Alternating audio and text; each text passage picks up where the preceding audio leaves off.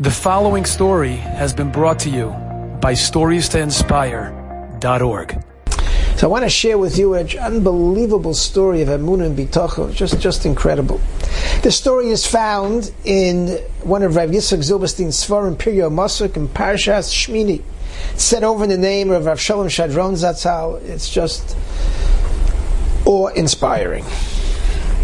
In the late 1920s, the monetary situation in Eretz Yisrael, in Yerushalayim, was terrible. The hunger, the lack of food, the lack of money.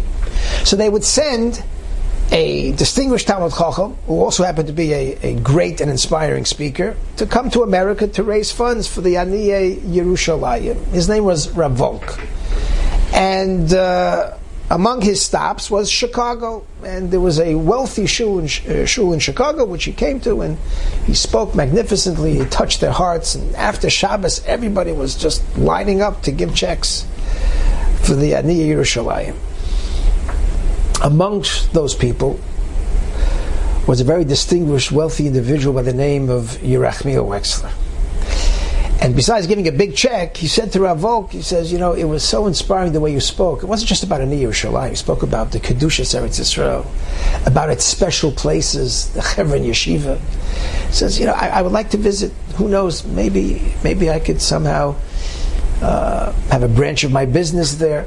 And he was a man of action, and he booked a ticket right away, and he took his son with him, his 16-year-old Yecheskel with him. He visited Yeshiva's Chevron. Chevron had a lot of Americans in there. And he spoke to them, and he asked them, do you think it's a good idea to leave my son here to learn? He says, well, there's no better place than to be in Yeshiva's Chevron, to learn Torah. And he left him there, and he went back to America.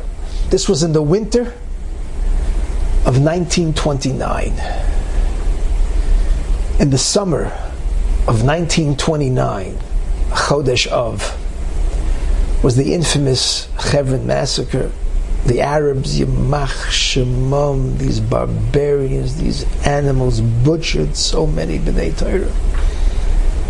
And amongst the dead was none other than 16-year-old Yecheskel Wexler.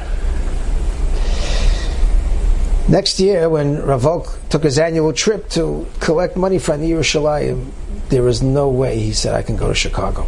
I can't meet Yerachmiel Wexler. I can't look him in the face. It's because of me that he sent his son there. And he skipped Chicago for a couple of years. One year, on his annual trip, Rav Volk was walking on the streets of New York, and who does he meet? None other than Yerachmiel Wexler. And Yerachmiel sees him and says, Rav Volk, we missed you. I haven't seen you in a few years in Chicago. What?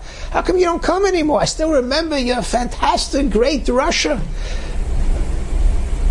And Rav Volk looks at him and he says, I tell you the truth, I couldn't come to Chicago because I couldn't face you. It's because of me that you wound up sending your son to Eretz Yisrael, to Yeshiva's Chevron, when he was tragically killed. I just didn't know how I could face you. And Yerachmiel Wexler says to him, what?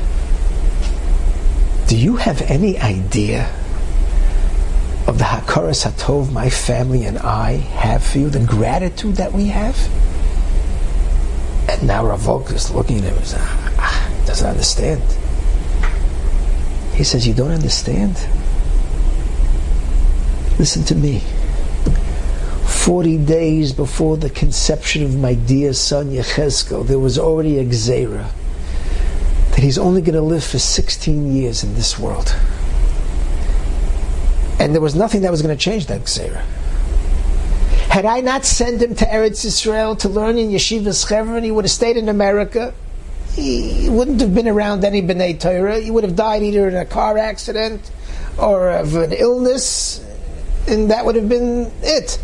But because of your drasha, I sent him to Eretz Yisrael to learn in Yeshiva's Chevron, where he was Omal v'Yoga. He learned. He died a real Ben Torah. Not only that, he died a Kiddush Hashem, Gadol v'Noira. And for that, I can't thank you enough, what I owe you. And Rav Volk is just standing there, open-mouthed. He just speechless. What an incredible emunah, what incredible bitachon. This is not some story about Rabbi Akiva. This is not a story about the Chavetz Chaim. It's a story about a regular Jew, not so regular, obviously. Not so simple. A Jew in the 20th century. That emunah, that bitachon, that implicit faith, kol man da'ovid rachmana letav ovid.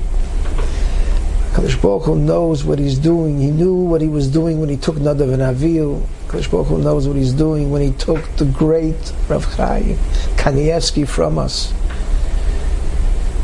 And the schus of that emunah and bitachon, that HaKadosh Baruch Hu, He knows what's best for us. He orchestrates everything. There should be a tremendous schus for Klal Yisrael. You should see Yeshua's v'nachamas and an end to this galus. And we should greet Mashiach very, very soon. B'mheira v'yameinu. Amen. You've just experienced Enjoyed this story? Come again. Bring a friend. StoriesToInspire.org